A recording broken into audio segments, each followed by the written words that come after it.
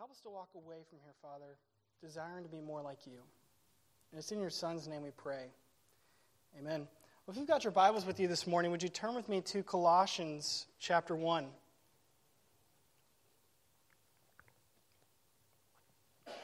Colossians chapter 1. And before we get into the text, Pastor Sam called me last night, and he said to share with all of you that though they are in Arizona, though they are having a great time with family, he truly misses being together with all of you today. They'll be getting back later this week, but he just wanted me to share that with you guys. So be praying for Pastor Sam and Rachel and Timothy as they travel back soon, just that they would have a quick trip and there would be no difficulty, no issues. But he just wanted me to mention that to you. Colossians chapter 1. This morning, let me begin with a question. Do you truly care for others? The reason why I ask that question is because we live in a world that is self-serving and is really only concerned about taking care of itself. For many, as long as they are doing well, really that's all that matters. It's been said for some time that others don't care how much you know until they know how much you care. As we gather together here this morning, I want to ask you this question. And just answer honestly, inside your head. But do you desire to see your fellow brother and sister in Christ grow in their personal walk with God? I mean, you're sitting next to people in your pew right now that you're not related to. You're sitting next to, perhaps for some of you, family members. But ask yourself that question. Do you desire, as we've gathered here together today, to see your brother and sister in Christ grow in their personal walk with God? My hope is that you would answer that with a resounding yes. But if we were to be honest this morning, we would have to admit that our actions at times are completely self-serving. And we are really only concerned with making sure that we are doing well. Now, as a parent, if you have a child, sure you want them to do well. But really, at the end of the day, as long as we're doing well, we hope things are going well for you. But really, that's all that matters. Today, as we approach this passage, it's my desire that you ask yourself this question as we examine and study Colossians 1, verse 9 through 14. See, in Colossians 1, 9 through 14, we read of a prayer from the Apostle Paul. And this prayer, it's beautiful, and it contains Paul's desire for his fellow Christians in Colossae to grow in wisdom and spiritual understanding concerning their walk with God. But as Paul prays for this, he declares to his fellow Christians that this can only be accomplished through divine power from God. That's why we sang about God's power this morning. Yes, we sang about the power of the cross, but it is only through God's divine power that this can be accomplished. You're there in Colossians 1. Will you join me in verse 9? For this cause, we also, since the day we heard it, do not cease to pray for you, and to desire that you might be filled with the knowledge of his will in all wisdom and spiritual understanding. Why? That you might walk worthy of the Lord unto all pleasing, being fruitful in every good work, and increasing in the knowledge of God, strengthened with all might, according to his glorious power, unto all patience and long-suffering with joyfulness. Verse 12, giving thanks unto the Father, which hath made us meet to be partakers of the inheritance of the saints in light, who hath delivered us from the power of darkness, and hath translated us into the kingdom of his dear Son. And then in verse 14, in whom we have redemption through his blood, even the forgiveness of sins. So ask yourself that question this morning. Do you desire to see spiritual growth take place in the life of your fellow brothers and sisters in Christ? As you read this passage, it's immediately clear that Paul is desiring that these Christians that he's never met, these Christians that he's never seen face to face, these Christians who he just knows where they live, that's about all he knows. He's desiring spiritual growth for them. And he acknowledges and he wants them to recognize and know and understand that can only be accomplished through God's power. Well, as we approach the first verse of this passage, verse 9, let us ask ourselves this question. Could the cause of Paul's prayer be due to the report that he had received from Epaphras. Last Sunday evening, we began this series in Colossians. And we found out then that the great report that Paul received was from Epaphras, who was a fellow servant, a fellow minister, one who had led many of these people to Christ, one who had founded the church. Well, this prayer by Paul is that God fill the Colossian Christians with the knowledge of God's will. I mean, this was crucial that Paul would ask this. It wasn't just a generic prayer. It wasn't, Lord, help them grow. Lord, fill them with knowledge. It was crucial. Because these Christians in Colossae, as we mentioned last week, they were facing heretical teaching from the Gnostics, who believed that all things physical, all matter, was evil. And again, we understand why we would have an issue with that. That means that Jesus Christ could not be God. That means that creation was a bad thing, yet Scripture tells us that God created it and it was good in His sight. But knowing that issues were potentially on the horizon for this group of believers, Paul desired that they know the knowledge of God's will. The knowledge of God will most certainly be the whole counsel of God. Well, as Paul begins this prayer for them, Paul prays that they would be aware of God's will in all wisdom. This points to the idea of the greatest possible knowledge. Not limited knowledge, but the greatest possible knowledge. What a beautiful request that's made here by the Apostle Paul for these Christians in Colossae. What we must recognize this morning is that this request by Paul, it was crucial. Because mere feelings and fleeting emotions cannot compare with absolute, unchanging, eternal truth. What is wonderful to see at the beginning of this prayer is Paul's earnest desire for these Christians to experience spiritual growth and understanding in their personal walk with God. What Paul understood, though, was that spiritual milk may be okay for a time, but meat is needed at some point. 1 Corinthians 3:2 and Hebrews 5, verse 12 through 13 illustrate this beautiful truth. But we need to be honest with one another today. Do we truly desire spiritual growth for one another?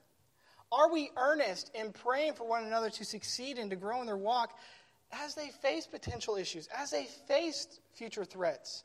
Though Paul had never met them face to face, he earnestly prayed for their growth because he knew of the potential harm that could come to them if this false teaching, or if any false teaching, were to take a stronghold in the church of Colossae.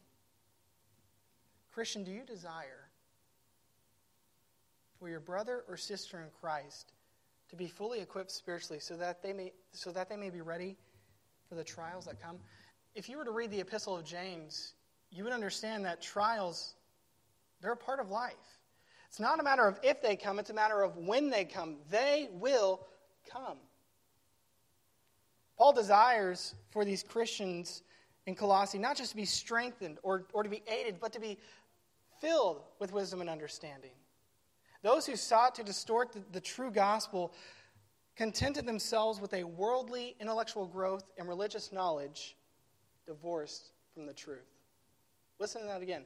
Those who sought to distort the true gospel contented themselves with a worldly intellectual growth in religious knowledge divorced from the truth. To be perfectly honest with you this morning, the Judaizers who held to the doctrine of Gnosticism, which was a false teaching, they held to this false teaching even though it was not based off of God's revelation. Even though God had not given them any indication yet to believe this, we must be encouraged to look to Scripture alone, because it is Scripture alone that we can learn the whole counsel of God. We run into danger when we try and interject something into Scripture that is not there.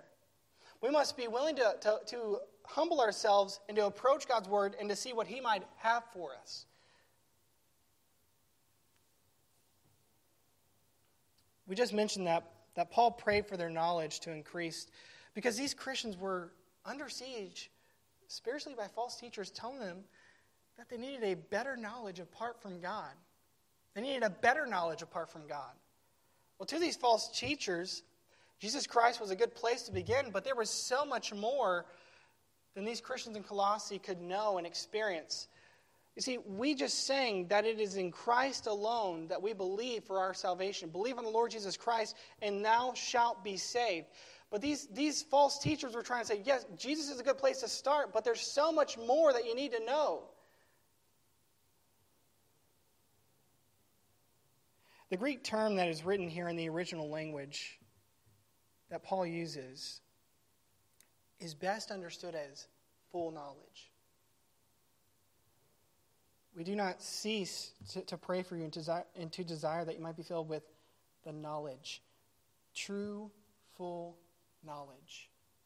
The knowledge being prayed for by Paul for these Christians in Colossae was complete. It was full. They would not be lacking in any sense. Paul prayed for full knowledge for them because it would fill them in such a way that it would instill wisdom and understanding, which was singularly spiritual. Christian, when was the last time you offered sincere prayer to God on the behalf of another believer concerning their growth? Now, we would all admit today that we want to see each other succeed, correct? Yeah, we would all admit that. But some of us would only be willing to go so far. Some of us would only be willing to invest so much because, again, at the end of the day, as long as we're doing okay, that's all that matters. But when was the last time you offered sincere prayer to God on the behalf of another believer concerning their growth? Not just concerning a need that they have, a physical need or a financial need. Like, yes, it's important to pray for that, but for their spiritual growth. Lord, fill them with knowledge. Lord, equip them to deal with the trials that they will face. Lord, comfort them in a way that only you can comfort them. Lord, come alongside them. What is often true is that our prayers offered to God are normally self-centered and self-serving. And I understand.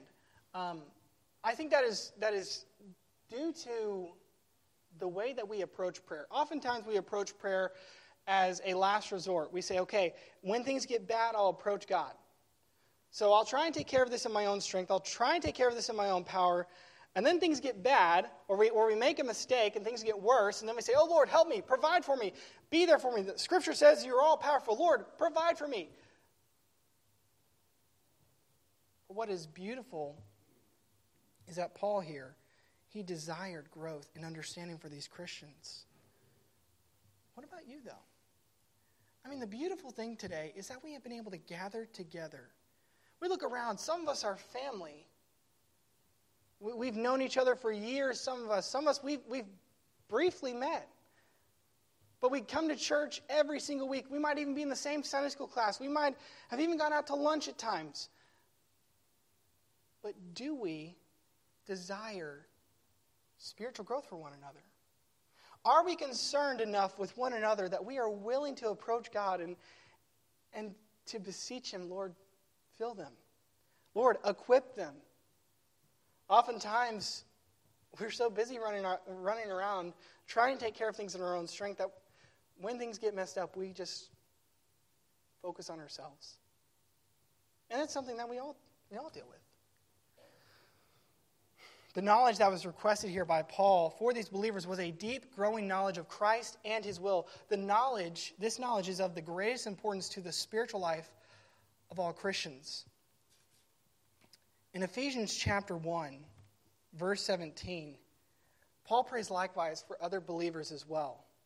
He prays likewise for other believers as well in Ephesians 1:17, if you're taking notes, and Philemon 6. Listen to this in Ephesians 1:17. He's praying this, the prayer for knowledge and power, that the God of our Lord Jesus Christ, the Father of glory, may give unto you the spirit of wisdom and revelation in the knowledge of Him. Verse 18, the eyes of your understanding being enlightened, that ye may know what is the hope of His calling, and what the riches of the glory of His inheritance in the saints. Isn't that beautiful? He's praying this for these Christians in Ephesus that he's met, but he's also praying this earnestly, sincerely for these Christians that he's never met. See, I'm not asking us today, and I'm not suggesting to us, hey, we need to start praying earnestly for our missionaries. Do we need to start praying earnestly for our missionaries? Absolutely. But I think it would be a great place for us to begin to start praying for those who are immediately close to us. When was the last time you prayed for your spouse to experience genuine spiritual growth? When was the last time that you prayed for your family member, for your friend, to be filled with all wisdom? When was the last time you prayed for that church member to be fully equipped, to not be left deficient? Using language of great intensity in his prayer, Paul recognized that spiritual knowledge is foundational to a sound, fruitful Christian life. As Scripture reveals to us, spiritual knowledge comes through the work of the Holy Spirit. You can read of that in the Gospel of John 16, verse 8 through 11. But as you read of the Holy Spirit in Scripture, you recognize, though, that the Holy Spirit does not work alone. The Scriptures become the primary source of knowledge for the believer as they are studied in power of the Holy Spirit. What we must acknowledge, as Paul also acknowledged, is that every believer should be able to filter his culture's seductive truth through the grid of God's divine truth. These Christians in Colossae, just like Christians everywhere, they were going to be facing heretical teaching. They were going to be facing teaching that seemed genuine, seemed accurate, but there was a slight change. I mean, again, those who believed in this false teaching of Gnosticism, they said, yeah, Jesus Christ, he's a great place to begin. Jesus Christ, he's this great instrument of God, but you've got to go beyond that. But we would recognize that Jesus Christ is God. He's co-equal with God. He's co-eternal with God. He's not a created being. He is God incarnate, God in the flesh.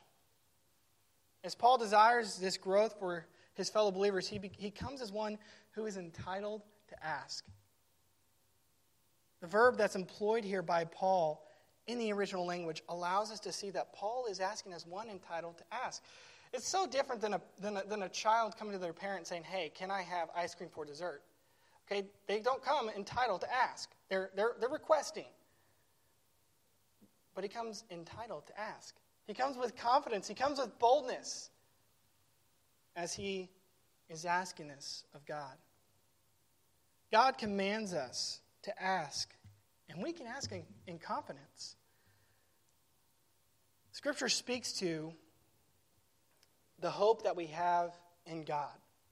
And last week, I think I even alluded to it a little bit. Hope is not, I hope it happens. It's likely it might not.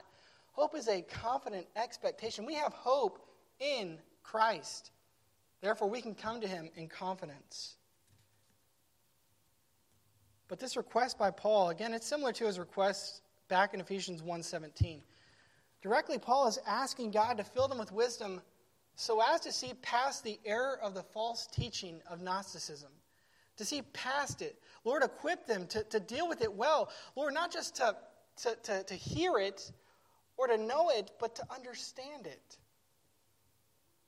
These Colossians are to know God's will so as to avoid other substitutions that seek to replace that divine will from God. We read verse 9 a moment ago, and in verse 9, Paul mentions knowledge. He mentions wisdom and understanding in this verse. And those three terms apply to these Christians facing false teaching. This is a serious matter. What's truly wonderful about this prayer by Paul is that Paul duly asked God to bestow the knowledge that these specific Christians need. Have you ever found yourself, you've been encouraged to pray for others, and you begin praying for others, and though you have great intentions, you just kind of pray generically. Lord, help so-and-so today as they face trials, or Lord, help them with what they might need, fulfill any need that they might have. And that's great to be praying for them, but here he lists specific things that he's praying for. A sign of spiritual growth in our life is to be so invested in one another, to care enough about one another, that we're willing to come alongside one another and say, hey, what can I pray for you about? To examine the lives of one another, not just to look straight forward, but to look around us and to grow together and to say, hey, I'm noticing this tendency in that person's life. Hey, I've made this mistake when I was younger. I want to help that person. and being active in their spiritual growth. Here we see Paul being active in their spiritual growth, which is just amazing. Okay? He's not there physically. He's not met them. Yes, they know of Paul, but he is not physically there. He knows that they are from Colossae. He knows that there's Christians there. He knows that Epaphras started the church. He's kind of the minister there. He's the faithful servant there, but that's about all he knows. But yet he's being active in their spiritual growth. Ever since I started coming to this church back in 2017, Pastor Sam, week after week, okay, always speaks about discipling. He brings it up. He encourages us. He urges us to look around and to disciple one another. It's a great resolution. It's a great goal to have in our life for 2022. But really, it's a great goal to have in our life as Christians for our entire life. To look around and say, hey, how can I disciple someone? How can I invest in someone? For many of us, that might just be praying for that individual. For many of us, it might just be sitting down and saying, hey, let's do our devotions together. For many of us, it might just be saying, hey, recently I've been reading in Scripture and I've noticed this. What do you think? Being active in the spiritual growth of one another. But Paul here is being active in the spiritual growth of these people. He didn't know. He didn't see. When was the last time that you were active in another believer's spiritual growth? As I look around today, I see several families gathered together here with us today. And that's wonderful. One of the great privileges as a parent, one of the great privileges as a spouse, is to make sure to invest in your family as to help them with their spiritual growth. The prayer here is offered to God, desiring that they might gain the full knowledge of God's will through the insight the Holy Spirit imparts, and thus be able to please God. It's not just, hey, grow, but Father, equip them, help them grow spiritually, so that they may please you. The wisdom and understanding which Paul and Timothy are desiring to see in these Colossian Christians are inseparable from the knowledge of God and His will. These Christians need to know true knowledge before they can point out and confront false knowledge. What we need to admit and accept this morning is that true knowledge begins with a proper attitude about God. We must trust God and take Him at His word and not try to distort the true gospel as these false teachers did. Let's continue on to verse 10. If these Christians were to be filled with this right knowledge, it says that you might walk worthy of the Lord unto all pleasing, being fruitful in every good work and increasing in the knowledge of God. If they were going to be filled with this right knowledge, they will live and act in a manner that is worthy of holiness of Him whom they confess as their Lord. Have you ever looked around at false religions? False religions where it's not really like a matter of, like, people understand, like, it's wrong, it's wicked, it's false worship. Have you ever looked around, though, and wondered why they are so devout? I mean, they're so devout. I mean, you think of religions and religions that are very violent, religions that are not very accepting, not very forgiving, religions where these people have to pray 5, 6, 7 times a day. It's not prayer wherever. It's not. They have to memorize these things. They have to do these certain practices. Have you ever wondered why they have such passion for that? Why, like, there's probably, like, never been a day that they've missed that time of prayer on that prayer cloak or prayer shawl. Like, have you ever wondered why they have that much passion? Hopefully you have, because I don't know about you. Sometimes I look at that and I think, they are so passionate about something that is obviously wrong and false. And instead of being passionate, we're very passive. Probably the reason why we are not active in someone else's spiritual growth is because we are not very passionate in our own. As we continue, though, to think about this idea of walking worthy, we must understand that walk symbolically referred to one's conduct. In the Hebrew mind, knowledge and conduct were bound together. But in this Gnostic culture, teaching was highly speculative, theoretical, not bound to life. But we must admit and realize that true spiritual knowledge means action. It means action for us as children of God. Actions truly speak louder than words. We are to be Christians of action, not ignorance, action. We are to be Christians of action, not ignorance and not arrogance. A profound knowledge should profoundly affect one's walk. Kent Hughes had this quote, and I thought, man, this is powerful and convicting. He says this: if our doctrine lifts us so high that our feet cannot touch the ground, it's false doctrine. Paul prayed that they would be active, that their knowledge of God would grow, and that it would produce a conduct pleasing to God. Paul prayed this because Paul saw the dynamic connection between action and knowledge. Christian, the more one truly serves God, the more one opens to the knowledge of Him. The more one knows of God, the more one wants to serve Him. Christian, the knowledge of God is designed to produce morality. Paul urges him to every good work, producing fruit, growing in the knowledge of God. But let us understand that not all good works have the form of external action. Truly, it is the knowledge of God which is the real instrument of enlargement in soul and life of the believer. But it is not just enough to know. One must act upon it and obey. Because these Christians had true knowledge, they could truly walk worthily. Don't you want that to be said of your life? I mean, we all came here today because we are publicly confessing that we are Christians. Don't we want our conduct to point to the fact that we are? Don't we want to please God with the way that we're living our life? We didn't just wander in here and stumble in here today because this is just what we've always done. We came here for a purpose.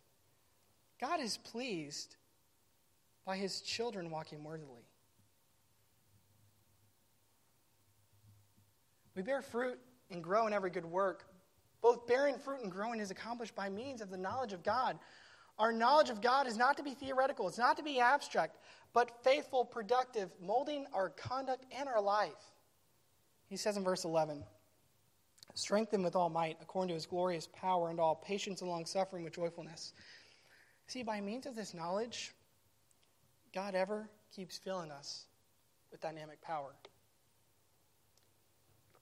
But I do want to make a distinction. Though we may receive divine power, this does not mean that we become omnipotent. We would recognize today that our God is omnipotent. He's all-powerful, right? He's all-knowing. He is all-present. He is all-powerful. We would recognize today that our God is all-powerful. So we're not saying that we would be like God in that sense. God gives us, though, the power that we need. God's word tells us that we will not be deficient. Isn't that a wonderful promise? We will not be deficient. We will not be lacking. What is beautiful is to see the transition from a spiritual babe to a full-grown, mature Christian built in Christ Jesus, full of power. God empowers Christians for all perseverance and long-suffering with joy. He says at the end of the verse, unto all patience and long-suffering with joyfulness. All of our perseverance and long-suffering are ever to be accompanied with joy. But Paul, he beseeches God to give these Christians strength. Great strength reflective of divine glory. Paul's praying for them to be strengthened, to remain steadfast in the face of ridicule, in the face of minor harassment, and even in the daily difficulties of living. As Paul beseeched God to strengthen them, this was a continuous and steady supply for which Paul was begging God to impart to these Christians. It wasn't, Lord, just give them a lot of power and they can burn through it. It was, Lord, be continued. Make it steady. It makes me think back to when God provided manna from heaven. Remember, He gave them just what they needed each and every day. Now, eventually they complained about it. but he gave them just what they needed each and every day. And there came a point when manna stopped coming from heaven, and it was a great sign that God was going to continue to provide for them. God's power was going to guide them.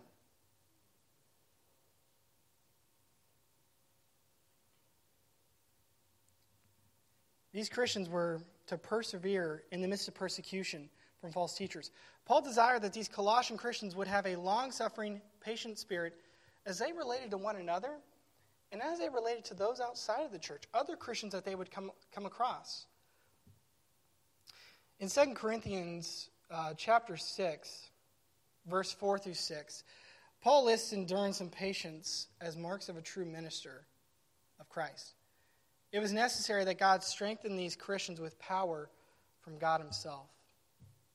Truly, Christians who endure and have patience in the midst of trials walk worthy of the Lord. The endowment of power requested by Paul, it would enable them to stand firm in the face of trials and opposition and everything else that came to test their faith. Paul reveals in Galatians 5:22 that patient endurance is a fruit of the Spirit. There was truly a need to combine joyfulness with patient endurance. Verse 12, giving thanks unto the Father, which hath made us meet to be partakers of the inheritance of the saints in light. As Paul prayed for them to have patience, perseverance, and joy, he understood that these attributes were to be continually accompanied by a thankful spirit. Here's the truth. God's grace, which is evident in our lives each and every day, God's grace should urge us as Christians to respond in pure gratitude. We sang about the power of the cross. And perhaps in that moment as we sang about the power of the cross, okay, our name is written in his wounds.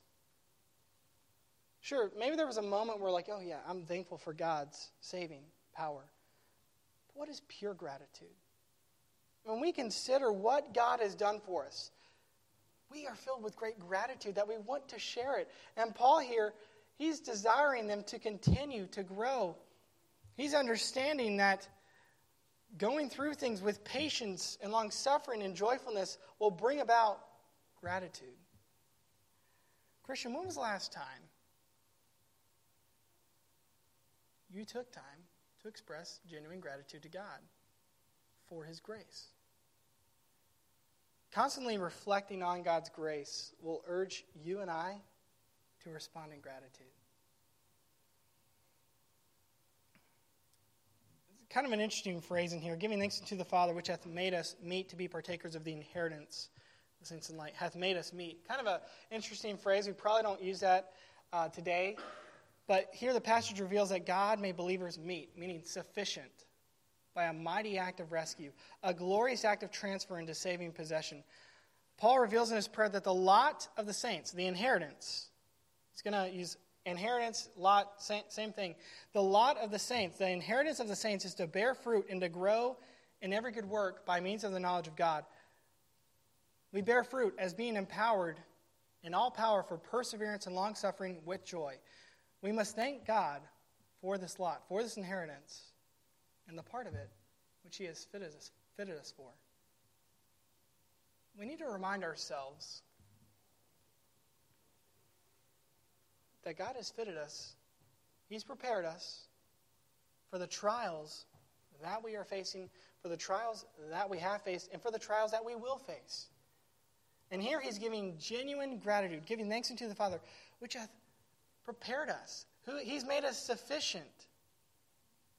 The saints here on earth have a blessed inheritance that is lighted up by the light of the gospel. And its knowledge fills them with power to bear fruit, to bear the fruit of good works. Again, that word inheritance. Paul mentions here the word inheritance. Inheritance is a portion, it's a heritage, it's a lot or a part. Among all the saints, Paul, Timothy, and the Colossian Christians have their place, so that they too have been filled for the special part the Father wants them to occupy in the lot, in the part of the great body of the saints. See, Paul has his portion, his lot, his inheritance as an apostle. Timothy as Paul's assistant. Epaphras as the founder and leader of the Colossian Christians. And each of these Colossian Christians have their own special place as one of the saints. We must be honest this morning and recognize that our human nature with which we are all born with is not fit to share in any heavenly inheritance. Truly, we are born guilty of Adam's original sin, and our sins add to the guilt. But God makes us fit for our heavenly inheritance, which should cause us to give humble and hearty thanks. When we truly consider our sin, we cannot help but feel humble and unworthy of the inheritance that God has made us meet for. What makes you deserving, just asking, of eternal life? What makes you and I deserving of spending an eternity with God, worshiping in His presence, seeing His glory? What makes us worthy of it? Well, as we'll see in a moment, the fact that Christ died in our place makes us worthy. At the end of the verse, Paul mentions this phrase, saints in light. I think at best that we must interpret it as departed saints who now dwell in the light of heaven, full of glory. It certainly conforms to the mention of inheritance, for inheritance much more clearly designates heaven than it accords with our present condition. Again, we must recognize that nothing less than gratitude is fitting, considering how God had qualified these Colossian Christians to share the inheritance of His people. The inheritance being spoken of here, we read of inheritance throughout the Bible, but the inheritance being spoken of here is much more than the inheritance of the land of Canaan. It's a divine, eternal inheritance in God's presence. Imagine that beautiful future reality that every believer has to look forward to. He has qualified us. He has made us meet. This inheritance, though, has a future sense to it. See, one day Christ is coming back again. And we have said that, we've sung about it. And for those of us who are perhaps dealing with some pain this morning, who are perhaps dealing with some struggles, maybe need to be reminded of that today for some encouragement, that God is coming back again one day. He has prepared a place for us. He has made us meet to be with the saints in light. We have an inheritance, a heavenly inheritance. And therefore, you and I can give joy when we face trials. You and I can give great joy, genuine gratitude, pure gratitude when we consider what God has done for us. Verse 13, who hath delivered us from the power of darkness and hath translated us into the kingdom of His dear Son. God is the one who has fitted us. God is the one who has rescued us. To rescue requires a power that is greater than the power from which the rescue is effected. See, the darkness holds all men in its authority, and all are powerless to escape. The Bible tells us we are all born into this world sinners. We are all born at enmity with God. The darkness holds all men in its authority, and all are powerless to escape. Only the Father could effect our rescue. We cannot. Through God's power, God transferred us into the kingdom of His dear Son, Jesus Christ. His dear Son is God's beloved Son. This is a Son begotten in eternity of God, who is love. Jesus Christ was sent by God for a specific purpose, a specific job, a specific mission. Matthew 3:17 and Luke 9:35 reveal that truth to us, that He was sent for a purpose. The Son of Man is come to seek and to save that which was lost. The inheritance we just spoke of, it is irradiated by the brightness of the Sun of Righteousness, shining in the hearts of God's people.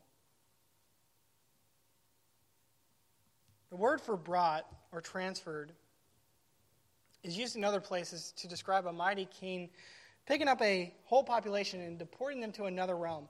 This has already been accomplished through Christ, who hath delivered us from the power of darkness, hath translated us into the kingdom of his dear Son. Think about it. If we lived our entire life and rejected God, we would spend an eternity separated from God. An eternity separated from God. But through Christ, and through our faith in Jesus Christ, we can now be transferred. We can be translated to the kingdom of his dear Son. When was the last time that you considered what it cost Christ to deliver us from the power of darkness? We mentioned a moment ago, all men gave into his power. All men were powerless. But Jesus Christ died in our place. It took nothing less than the sacrifice of God's only begotten Son, Jesus Christ. It says in verse 14, in whom we have redemption through his blood, even the forgiveness of sins. The beautiful truth about this passage is how it reveals to us that we have been purchased from the slave market of sin, and our sins have been sent away. Why? Because we are in Christ Jesus. Christian, do we care enough about each other to pray for both the knowledge and conduct of fellow believers? A church which is growing in the knowledge of Christ and his will and is walking worthy of him will do great things.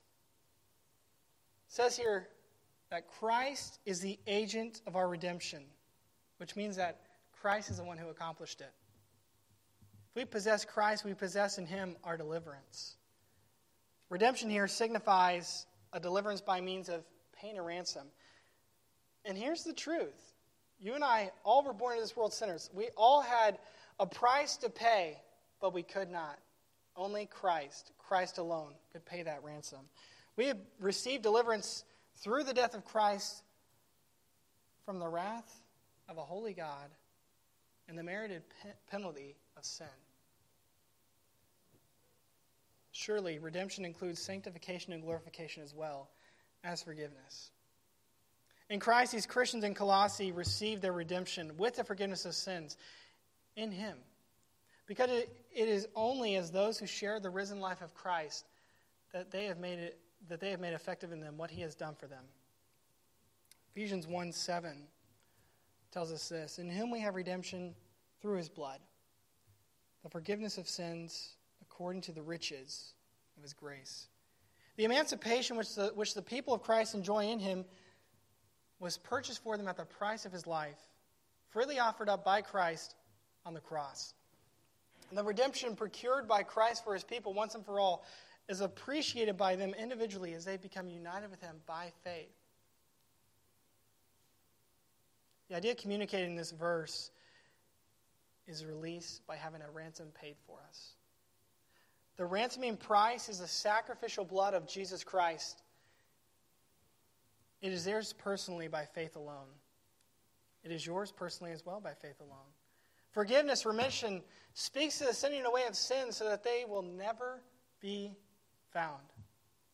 These Christians must ever thank God for their lot in the light of the gospel and never exchange it for darkness.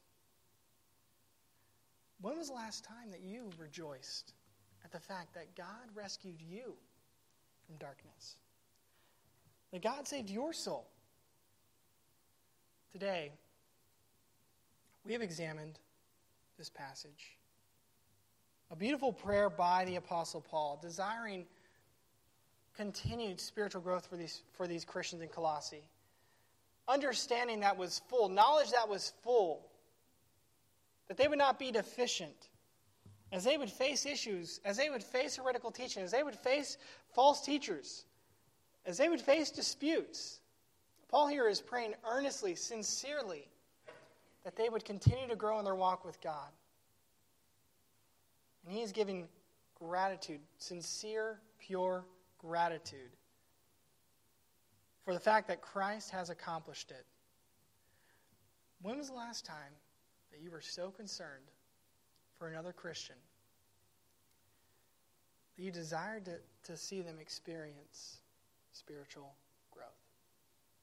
May this passage and this prayer by Paul and divine scripture from God encourage you and I to pray and to intercede for one another earnestly and sincerely. Join me, if you will, in a word of prayer. Father, we praise you for this time that we've been able to spend in your word.